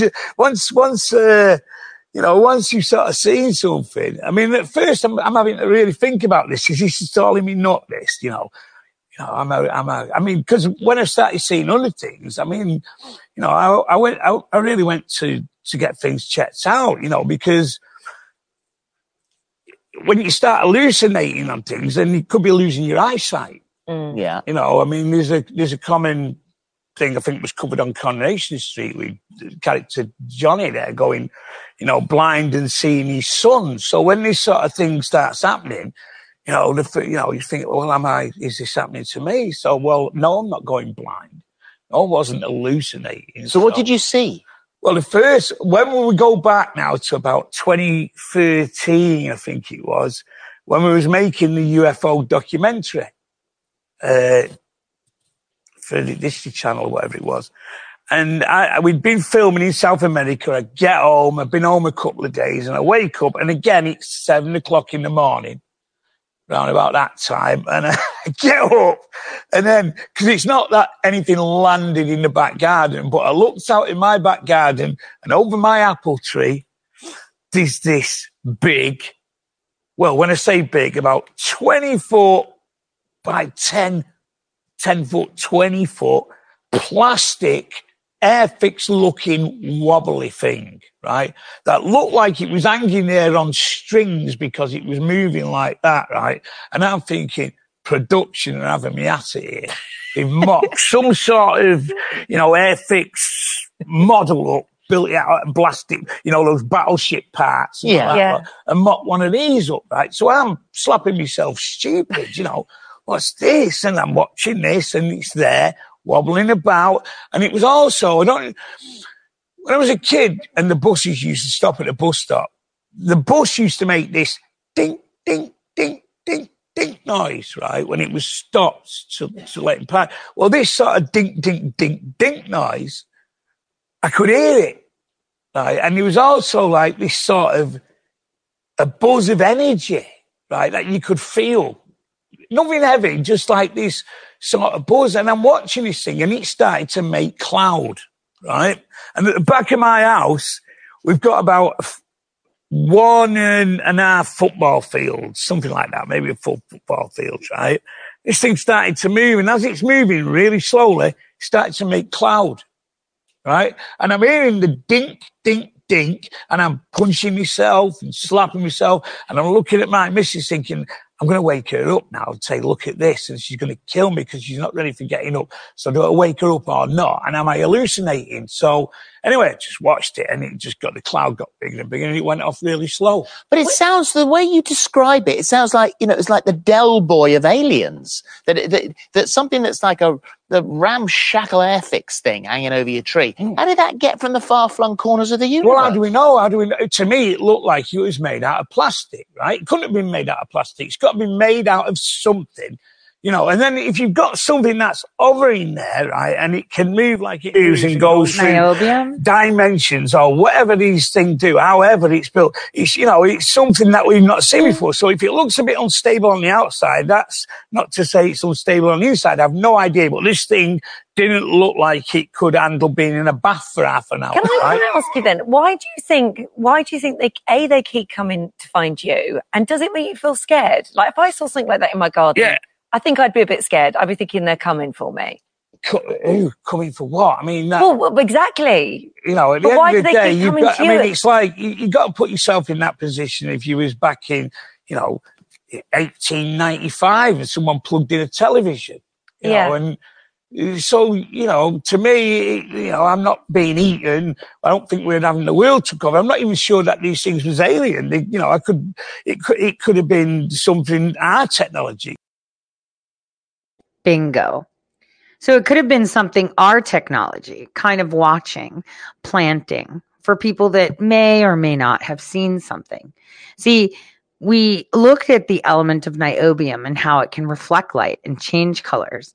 And it's quite light, but when put in with graphene, it's kind of different. And the tinking sound sounds like what would happen when they're sonar type waves. And since I have a Tesla, I can tell you that when the car actually pulls between two vehicles, I can hear the tinkling on the side of other vehicles. So I just wanted to point that out. But wait, I just wanted you to see a man who is obviously being targeted as one that had spoken about this before. And remember, he was working on a UFO documentary. And when we want people to say the things we want them to say, Then we make sure that they see things we want them to talk about. But what about Demi Lovato? What, Tori? Yeah, Demi Lovato. She was on a couple days ago talking about the same thing. Tell us about Unidentified. This series appeals to me. I would love for everyone to see the show because it is so important that we learn the meaning behind expanding our consciousness. I believe that we can make contact with other beings and other civilizations if we expand our consciousness. So that you can do that through meditating, reading books, journaling, all of that good stuff. And this show is basically about that. I started meditating and researching a lot about myself and trying to expand my consciousness during quarantine. And I had some pretty cool things happen. And so I decided to make a show about it. And me, my best friend, Matthew Scott Montgomery, and my sister Dallas, we go and we look for UFOs in the desert. That's incredible. Wow. And you camp together and you live outside? Or we didn't camp and we didn't stay outside, but we did go to 4 different places that were UFO hotspots. Okay. And we stayed out there pretty late and saw some really cool things. Were you ever afraid of being out there in the dark? I'm never afraid when I'm out there in the dark, not of beings. Right. I'm afraid of other humans and like snakes and snakes. I'm afraid of snakes. All earthly things. Yeah. I'm terrified of.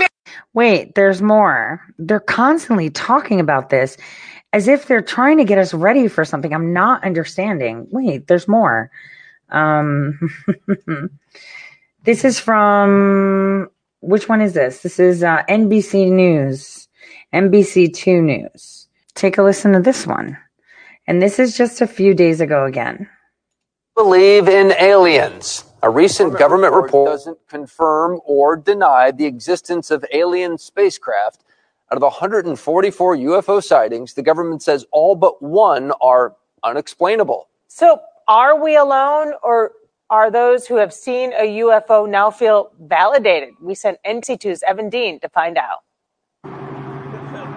At Paradise Hobbies off Colonial. Toys from kids that are 2 to 90. You could say owner Mick Davis is an expert in identified flying objects. We sell electric planes, nitro planes. Some of them are scaled down from the Cessna 172 all the way down to the Cherokee. Davis also dabbles in drones and says because of these, there's more stuff in the sky than ever before. But if you start talking UFOs and the possibility of aliens... Oh, no. I don't buy that. Are they real? You have to prove it to me, and obviously that's going to be hard to prove. A rewind through the NBC2 archive reveals not everyone is as skeptical. They were just like white lights, small in size, and they were maybe 50 foot above the water. Odd sightings over the years, some explained, some not, have long had people wondering, what's out there? That is awesome. Listen, I'm not nuts. I've lived here almost my entire life. I've never seen anything like this. The U.S. government wants to know what's out there, too. They've been investigating these unusual, unidentified flying objects. There's a whole fleet of them. These videos, captured by the military over the past 2 decades. Whoa, it's getting close. But in a highly anticipated report recently released, few answers. The government says it cannot explain all but 1 of the dozens of flying objects. The majority of us in this field expected to have it come out exactly the way it did, saying not much of anything. Denise Stoner is with the Florida branch of the Mutual UFO Network, or MUFON, which investigates unusual sightings, among other things. She's skeptical of the government's report. I think that what they put out is what they feel the public can accept comfortably. In the report, the government blames a lack of data for their lack of answers, saying the objects could be the result of sensor errors. The report does not mention aliens or even offer that as a possible explanation. You believe, obviously, of these 143, there is the chance that some of them could be extraterrestrial. Yes. I know there are. Our government is now working to improve data reporting on UFOs to get clearer answers. Splashed. Mark bearing and range. After all, there are possible safety and security concerns at play here. Oh, my God. It's a circle. For now, the debate over extraterrestrial life will remain exactly that, a debate. Those who believe and those, like Mick Davis, who simply don't. A drone hovering that is using geofencing and mapping, the self-leveling. It can do a full 360 turn, so there you go. There's your UFO. For the NBC2 investigators, I'm Evan Dean. See, I'd be all game for those, UFOs being flipped about and their drones, but there's very strong legislation on drones, and drones aren't that big. But one thing people need to remember is that the United States of America is connected to the whole world. And by understanding that, you understand that when there's information and intelligence and whistleblower complaints released, it would cause worldwide, if not massive, suffering. And while I love to share information and I value open source, people need to understand that there are things that I cannot put out or explicitly state because the value of life matters more. I just want to put out that disclaimer for you so you understand. I'm going to share another video. This one is just from a few days ago. Again, think of why the distraction is happening now, why they're talking about this hot topic right now on all sides of the media. Okay. This is from Jimmy Fallon. Okay. Take a listen. Put it on. Oh, it's so good to be out of my house. I mean, with the full audience, how's that feel? Oh my God, I mean, come on. so good. It does, I didn't know how much I needed Yeah, right? We need it. I want to get into the book, but I have a bigger thing I want to talk to you about. This is very exciting for me because this is real. Yeah, we're going in. We're going to go in. You had an experience with a UFO. Yes, I did. Yes. Walk me through it. What did you know that you were going to have this experience? I did not know, as many people don't. Yeah. So I'm a huge alien, paranormal conspiracist. That's like my hobby. It's like I love that more than anything else in the world. Yeah. And I was in the middle of Hollywood, and I was walking down Santa Monica Boulevard. Nighttime, daytime. Daytime, middle of the day. Daytime UFO. Daytime UFO. Yeah. So I just saw this thing hovering in the sky, and I remember looking up thinking, like, this can't be real. Like I want this too much, Yeah. Like there's yeah, come on. Yeah. There's no way. So I whipped out my camera, and it was like a cylinder shape, and it was not moving with the wind. It was moving kind of like almost like a dog's tail, just like this hovering, several hundred feet above me. This is a UFO. So say that's UFO. Yeah. So it was just okay. I'm trying to just this is going to look phallic. All right. But basically like this. Yeah. So it's that. Yeah. Am I turning you on? Yeah. Wait. So it's not this way. It was not this way. No. It was. Sorry. Get your mind. It was happy to see me. We're talking about UFOs here. So, yeah. So it's like almost missile-like. Missile, yes, that's a great way to put it. Yeah, and it was very it wasn't a balloon because it was very bottom heavy, like myself. And so give me that. So anyway, but yeah. So I caught a video of it, and yeah, I think we have it. Chris brought the video. This is unbelievable. This is real footage of Chris Colfer's UFO sighting. Take a look at this.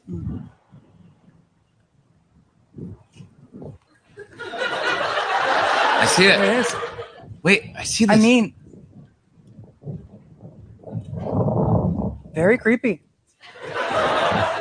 Yeah. So I think, yeah. So, thank you.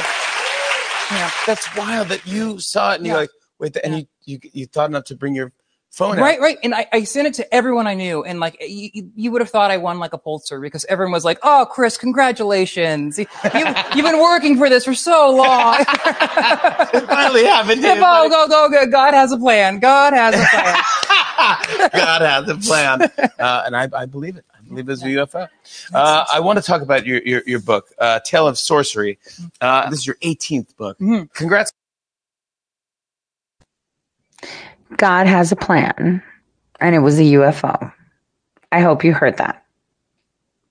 God has a plan, and it was a UFO. And these, how much time did they take up all of your? This is years of work, and like and do you have like deadlines you have to get to, and a lot of deadlines, no, it is a lot of work, and it requires so much self-discipline. And I think I'm wrapping up. It's a trilogy, and I'm wrapping up the trilogy. So they just told you what the plan is. See, if you pay attention, they tell you everything. One, for the past 7 days, all channels at some point have referred to UFOs. And now Fallon makes it clear the plan is a UFO. You have to learn their communications in order to understand and be able to see what's coming. So you have to think, why now? Why now are they bringing this narrative? So what would it be? Now, you know, a lot of people are dismissing, losers are dismissing Pandora's box, right? I will not be speaking about my trip down to Central America at the time, but I have talked about the Panama Papers, or what they call the Pandora Papers. But what that does is pull pants down completely, exposing players. I don't know why our media here, or your alt media, or the losers that apparently know what's going on and give you all this bullshit, why they haven't discussed these. They're a very big deal. And this treasure trove is quite massive. And you would say, well, they're still alive. They haven't been targeted like Julian Assange. They. But what you should do is kind of look around for Finesca in Tori Said and listen to that show. I posted a few. I've talked about it. I've explained just how important these are. Because if you think that our local politics are run locally, geographically within the United States, you still have no idea what is happening. Now, again, a lot of information cannot be clearly stated. It's kind of like digesting food. This is how you digest information. You may believe that you are ready to hear it or see it, but you're not. And a great example of that is, well, look at what you were listening to 6 months ago, 12 months ago, 18 months ago, and thought it was correct. Your eyes and your ears were not primed. They can only understand what you are able to comprehend. Now, while many of you feel that you are at an awakened stage, no one would ever take the responsibility to ever clearly state things. I would never do it. Ever. Though, I can demonstrate, and then you can draw your conclusions based on factual information. So, again, why are they talking extraterrestrials? Or is it terrestrials that are just not, you know, I really wanted to watch that really warm-hearted film. Maybe, tomorrow's Tuesday. You know what? Tomorrow, I'll start the show a little bit earlier, and we can have a quick movie night with a fine, happy, lighthearted movie, which has a little bit of disclosure in it. I mean, I know who wrote that script, which is pretty cool. It's like a rom-com, funny, not so much, actors you don't know, kind of thing. And I think it would be kind of awesome for you to understand it. But what you also have to understand is there's a lightheartedness about this. A lot of people don't believe that there's more to whatever their existence is now. A lot of people don't believe that such things would happen. And there are many that believe that, some random object would appear with someone from, I mean, think of it. How close is the closest star we have? I'm just saying. How close is it? You have to think about that. How close is the closest star we have from what they say? And wait a minute. Why are we investigating other planets? Have we investigated our domain, our biodome? Have we investigated that? Because no, we haven't. We have territory that we're not allowed to go to yet. And the question should be why? Why are we exploring supposedly other planets and other areas of this, infinite universe if we haven't even explored our own domain? That's a question everyone should be asking themselves. Why? Why? Why? Now, having said that, the why would answer all your questions. The thing is, you're not getting the answer to the why. There's oceans we haven't explored, right? We don't have accurate maps. There are many places in what has been put down by cartographers that we can access. So these are all questions that should be answered. I guess with the second part of Antarctica, the second Antarctica show that I would do would probably give a little bit more on that. Because after I did Antarctica, about a couple weeks later, all the decoders decided to do Antarctica too. And they just were like really reaching for shit, just to make contact, so again, they're not that far. I mean, we're already here. People just don't see it. And that's because they expect something completely different when it's not. And that's the problem. I'm going to play 10 minutes of a very old speech. I just want you guys to listen to it. This trial comes at a moment when man's power to achieve good or to inflict evil surpasses the brightest hopes and the sharpest fears of all ages. We can turn rivers in their courses, level mountains to the plains. Ocean and land and sky are avenues for our colossal commerce. Disease diminishes and life lengthens. Yet the promise of this life is imperiled by the very genius that has made it possible.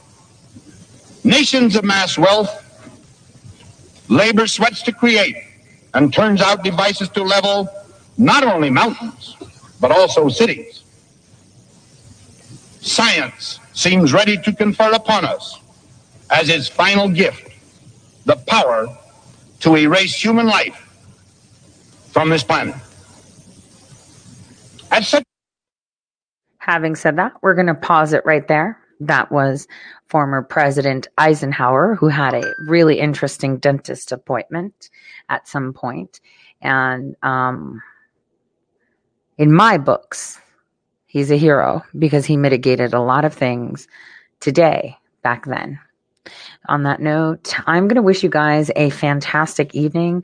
We're going to go and end today's show with an old Tom MacDonald video.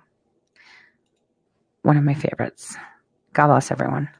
I admit it, I'm afraid they gon' kill me for this. Probably put me in my grave for the lyrics I spit. Spinning from the truth and all the secrets they covering. If I die, it was big pharma or government. Been putting too much truth in my songs. They gon' stage a suicide and say I chose to move on. Probably cutting my brakes, so when I tour too long, I'll die in a crash, say I was driving and drunk. Look, the Illuminati real. They're trying to make you dumb, trying to numb you out with pills. Trying to make you broke, trying to tell you it's a deal. Processing your food, so now none of it is real. You eating super good, but you still be getting ill. You working super hard, but you still can't pay the bills. Silencing the visionaries, revising the dictionaries. Now you just can't find the right words to say and express how you feel. Target on my back, I think they're coming for my head. I know I recognize that then. I bet they wanna see me dead. They're gonna kill me if I leave my room. They're gonna kill me if If I could go too soon, you should know. Said they would kill me. I admitted I'm afraid they gon' murder me. Wouldn't be a problem if nobody ever heard of me. But I'm famous, so they'll probably try erasing me with urgency, infect me with a sickness and deny me any surgery. Stop me from exposing all the medicine and currency and terrorism. Always been controlling us so perfectly. I'm telling you with certainty. They say it's for security. They monitor our lives. We live in Nazi Germany. They want to microchip all the people you don't believe in. Your fingerprint unlocking your phone. Oh, how convenient. They trick you to believe in all the angels and demons and say you'll go to hell if you ever go disappoint Jesus. I got a backbone and a platform and a tap phone. Never asked for it to be that known. Take my passport to my dad's boat. Use the back door to escape this place. Just a Truman Show. Target on my back. I think they're coming for my head. I know I recognize that man. I bet they want to see me dead. And they're gonna kill me if I leave my room. They're gonna kill me if I go too soon. You should know. Said they would kill me. I admitted I'm afraid I'll disappear. They won't issue me a ticket for a minor misdemeanor. They gon' try to lock me up before the moment when I'm here. Just let me take a minute to make sure you see it clear. Cancer has a cure. They killed Biggie and Pac. One thing I know for sure, 9/11 was an inside job. They stamped dollar bills with "In God We Trust." Well, a single dollar bill, the only thing we got. I think they probably think they got us fooled. Distort the information in curriculums at school. They ain't making you a scholar, man. They're making you a fool. They're making you a felon if you choose to break the rules. They designed a game with a million ways to lose. Not a single way to win. Only option you can choose is to play it with a grin, or you play it feeling blue. Either way the wheels spin, you won't ever make a move. They gon' kill me for this. Target on my back. I think they're coming for my head. I know I recognize that man. I bet they wanna see me dead. And they're gonna kill me if I leave my room. They're gonna kill me if I go too soon. You should know. Said they would kill me.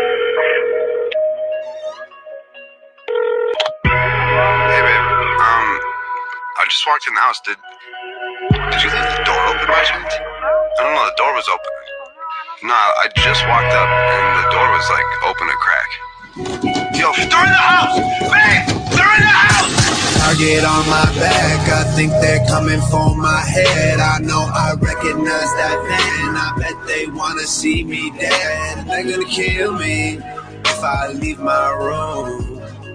They're gonna kill me if I go too soon. You should know. Said they would kill me.